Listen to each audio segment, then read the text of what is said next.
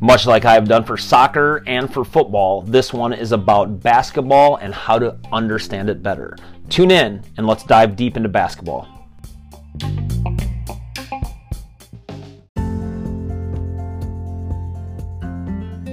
My sponsor for today is Natalie Williams, and she is a big basketball fan, so it is a good thing that we included her. Her new company is called Natalie Williams Writes. Natalie helps people who want to write, but either are afraid to take that leap or just don't know enough about how to go about doing it. She can take your stuff and make it more professional. So in my instance, when I was writing my book, I used her to help me create a manuscript after I gave her about 100 pages of what was basically nothing more than chicken scratch. But she also has a much more unique pulse on more modern ideas like technical writing, social media content design, newsletters, and direct mailer design. So aside from doing copy editing, she has got a lot more for you. It's not enough to just lay out a social media post for your business and think it's going to catch fire. You need to have a professional help you. So take a look at Natalie Williams Writes on her Instagram and find out what you can do to help your business and your design get to the next level.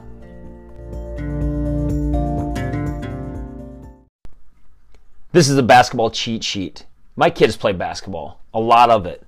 My wife is a coach, and I even get to run the show from time to time. Recently, I was asked to write a little cheat sheet for some of the parents who are new to the game. They have kids who are brand new into basketball, and they're in catch-up mode compared to some of us that grew up with the game and understand basketball a little differently. As a coach in many sports, I've found it extremely helpful when the parents understand the game. It speeds up the learning curve for the kids as well as makes the game much more enjoyable to watch. Much like when I wrote the soccer cheat sheet for parents, the one thing I find even as frustrating as a kid not understanding is when parents in the stands really don't understand what's going on. "Good job, Junior," as they whisper to their friend, "What just happened?" Basketball is probably my favorite sport to watch. This is probably kind of weird because it wasn't one of my main sports through high school. I did every sport you can think of, but some sports just overlap, and I was a wrestler. These sports were at the same time. That didn't change my love for the game, however. I think probably because I didn't play the game, I might be the perfect person to write your cheat sheet, as I'll keep it basic, which is what you just need. First, one of the greatest sports on the planet for a few different reasons. All you need is a ball and a hoop. Because the sport was invented in the US, you can find basketball courts nearly anywhere throughout the country. They are at parks, playgrounds, people's driveways, courtyards, and even hanging on barns out in the countryside. You can play this game and have fun at any age. Number two, and maybe my favorite idea, is you can watch your kids develop in super speed. What makes hoops so fantastic is the fact that I get to see my kids develop at such a high level. I don't think there's any other sport where you see mistakes being fixed and changes in strategy being adopted in real time. Because of the sheer number of attempts up and down the court, as long as your kids are paying attention to the coaching, your athlete can improve his or her game from one time up the court to the second. As a coach, I love this. I care about a young athlete's development much more than I care about wins and losses. If I see an athlete out of position and doing something wrong, and during the course of one timeout, or even just yelling instructions while the athlete's running down the court, and I see them fix that mistake and improve their game in a matter of seconds, that's a highlight of coaching. And it happens in basketball faster than any other sport. In football, it really takes you getting done with the entire game and sitting down and watching game film. And that might not even happen until they're upper level of high school or college. In wrestling, a lot of times if you made a mistake, you were on your back and staring at the ceiling lights. In basketball, it happens right then. A coach yells something out, the kid can make a change. It is fantastic to watch. Number three, it's mentally as well as physically tough, and therefore it's rewarding. This game isn't perfect. Your kid is going to miss a game winner. She will miss a free throw or possibly even miss the entire backboard on a shot. A pass will go off her nose, and the ball will dribble off her foot into the stands. But they're also going to make a shot when it really counts. You will witness your kid's confidence swell and explode when they get something right.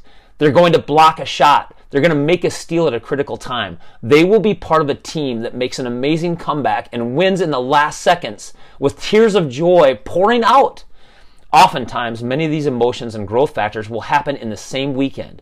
It's such a great learning tool and a microcosm for life. It's fun, it's heartbreaking, it's inspiring, it's motivating, it's life. It's life as a game. All the ups and downs, the roller coasters, the emotions and learning. It's growing, teamwork, individuality, resilience, and fun. Sports are such a true reflection as well as a practice for life, and I love it.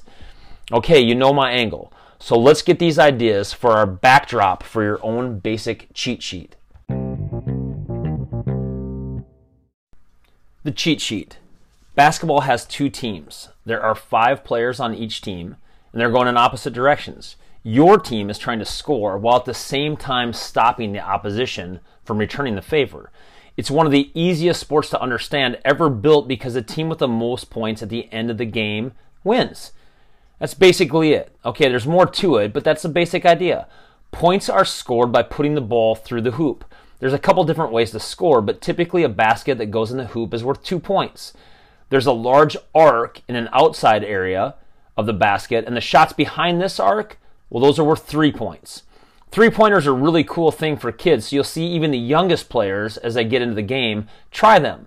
But understand, even at the pro level, the 2-pointers, especially easy baskets on the edge called layups, are what scores most of the points in the game. At all levels, when your kid gets the layup ideas down, they're going to score much more often. A really basic coaching strategy that never stops even at the highest levels is find the way to get more layups. Passes, mismatches, drives, screens, fakes, get more layups.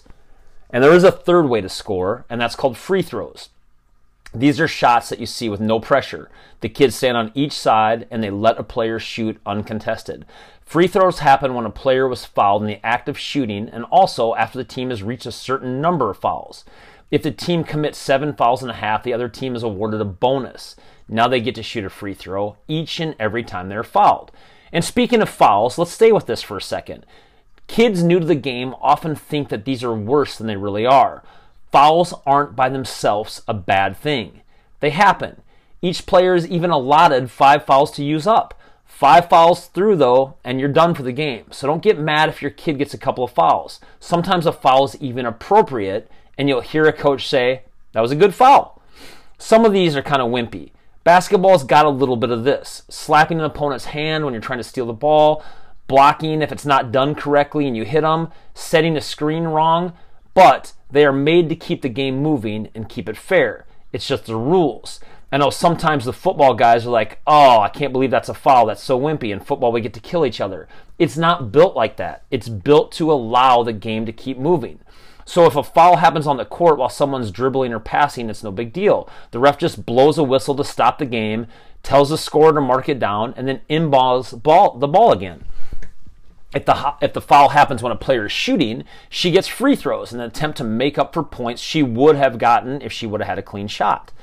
But it's just a neat part of the game that adds for time stoppage, substitutions, and it really adds drama and pressure. It's only 1 point, but you'll be blown away by how many times even just a few of these 1-pointers count in the final score. Free throws are important. Oh, and even better, an and one. This is where your kid gets fouled while attempting to shoot and the ball still goes in. Even though it went in, your kid gets a bonus free throw for a chance to make that 2 points count as 3 points. It's a huge play and a dynamic part of what makes this game so exciting. Fouls are no biggie. What drives the coach crazy is dumb fouls. Overly aggressive, revenge, done in poor timing or critical parts of the game, and it's learning from past mistakes. When they don't do this, it's often tough teaching young players what is appropriate and what is not with basketball. It's just not a sport where you can get mad. Getting mad, pressing harder, and expecting success, it doesn't work with this. You have to be able to keep your cool and press on. So let's talk about moving the ball. In basketball, there's a lot of running and direction change. This is great for your kid and for their body. But you can't just run when you have the ball like you can in football. You have to dribble, which is bouncing the ball up and down every time you shoot. You have to keep dribbling too. Once you stop dribbling, you're stuck. You either have to pass it or shoot at this point. That's why the kids that can dribble the ball well are so much more successful, especially when they're younger. So teach that to your kid. They don't even need a hoop. just a ball and they can work on their dribbling. The ability to dribble well, especially change of direction behind the back, between the legs, that's called handles. Basketball has a cool factor to it. It's just part of the vibe. Handles is definitely cool. More on this later. Now, here's some common problems that happen in every game. If you take off running, that's called traveling. It's not a foul, but the other team gets the ball. It's a turnover. Turnovers change a game, and that's what's really cool about this, is that the defensive team can do certain strategies and create more turnovers. It's a huge part of this game, and one of the things you'll see coaches, parents, and fans getting excited about. If you're dribbling down the court and stop, and then you start again, well, that's called a double dribble. The same rules apply. The other team gets the ball. It's a turnover. There are other turnover nuances such as carrying, charges, moving screens, 3 seconds, and not getting the ball across midcourt within 10 seconds. These are things that you will start to get more adept at noticing the more you watch and understand the game. You don't have to know all this innately. Listen, ask around. Don't be afraid to learn. You'll soon pick up the game and be yelling at the ref like a champ. Speaking of that, nobody is perfect. In the little kids' games, often there's only one referee for the entire court, and it's just plain impossible to watch all 10 kids at once. So guys, be cool to refs. Also, in the younger kids' game, there's a huge push for referees to allow for the development of players that haven't had a lot of court time. You may see one little girl getting called for traveling, yet another girl on the same team gets away with 3 or 4 steps. This is just my reminder to you that the referee is not out to screw your kid or make them hate the game. For younger players, often the simple skills of dribbling and passing are very tough. I've often noticed referees offering some advice to young players or being a little bit more lenient on their calls, especially if the game is a blowout one way or another. Some parents can't stand this. They feel it's unfair and it's a black and white issue. Call it consistently every time, ref. My personal take is I just want little kids out there having fun. And I will promise you that these games mean much more to the parents than they do to a lot of the kids. But basketball, much like any other sports, is very streaky. A kid and a team may have 10 shots go in a row. They can hit from anywhere. And then something flips and they'll get ice cold and nothing seems to fall correctly. It's true of the game itself. It runs in streaks where one team will score 10 in a row or go on a 17-5 run, meaning they scored 17 and the opposition only scored 5. I think this happens to the refs too. Sometimes they get streaky. It's just part of the game. Okay, so you've got the dribbling down, the streaks, the fouls, and the turnovers. Let's get to some strategy. Okay, first thing to understand is that passing is a much better way to move the ball. I think it's an underutilized skill in youth basketball and something that gets very important the farther they get into the game. Some kids get really good at basketball before they're friends. And just like any sport, there are coaches out there that simply give the ball to their best player and let that player do the majority of the work. This happens in soccer, football, hockey, and is incredibly obvious in basketball. Some kids just develop faster and have a feel for the game. Some kids practice a lot more because they love it. But the discrepancy between great players and very low ability players is obvious in nearly every single game at every single level. And they're all on the court at the same time. The thing that really levels out the playing field is the ability to pass. Keep the ball moving and look for better, higher percentage shots. If your own kid is still gun shy with shooting the ball, make sure he understands that he can become the best passer and completely change the game. Basketball gets extremely exciting. My son once told me, holding a basketball is like holding lightning. Because of this, while in the action and chaos of playing the game, sometimes players' first thought is to shoot, even if it's not the best idea. It doesn't take the opposing team long to realize that certain players don't even have the ability to pass the ball because the game's just moving too fast for them. This leads to poor percentage shots. It's like a bad foul. I love kids to shoot. I don't care if they miss. Shoot it again, kid, but at least take good shots. Set your feet correctly, move the right way. Don't just chuck it up there and hope. Understand that basketball is a unique sport and that the percentages don't lie. This is not a zero-error sport. You do not have to be perfect to excel. Even the million-dollar players in the NBA are making about half of their shots. So don't get upset if your kid misses a few shots. And make sure your kid understands to keep taking good shots. Keep shooting from your coach is a good lesson to hear.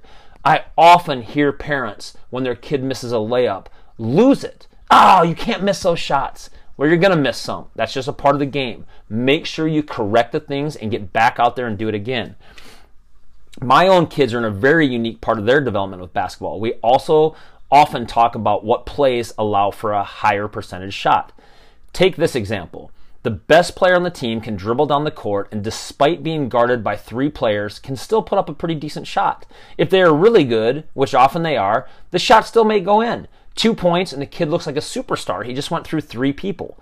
But recall, there are only 5 players on a team. If 3 players guard the guy with the ball, that means at least 2 players are wide open. Not only wide open, they're not covered. If they know what they're doing, the player dribbling the ball down the court should be able to pass to an open player. The open player is going to have a much higher percentage shot. Basketball is very much about percentages. The analytics in this sport rule all. The rules for hoops are the same for 10-year-olds as for 30-year-olds. The strategies, the execution, stats, they're what changes. The players mature as they progress. Stats are kept for points, obviously, but key factors like assists, which are passes that turn into shots, turnovers, and rebounds, despite not scoring, are every bit as important in the outcome of the game as the ones that are recorded. Oftentimes, the most valuable player on the team is not the person that scores the most, but the player with the most rebounds and assists. There's a quote in basketball that goes back nearly 100 years. Buckets, which are points, win games, but rebounds win championships.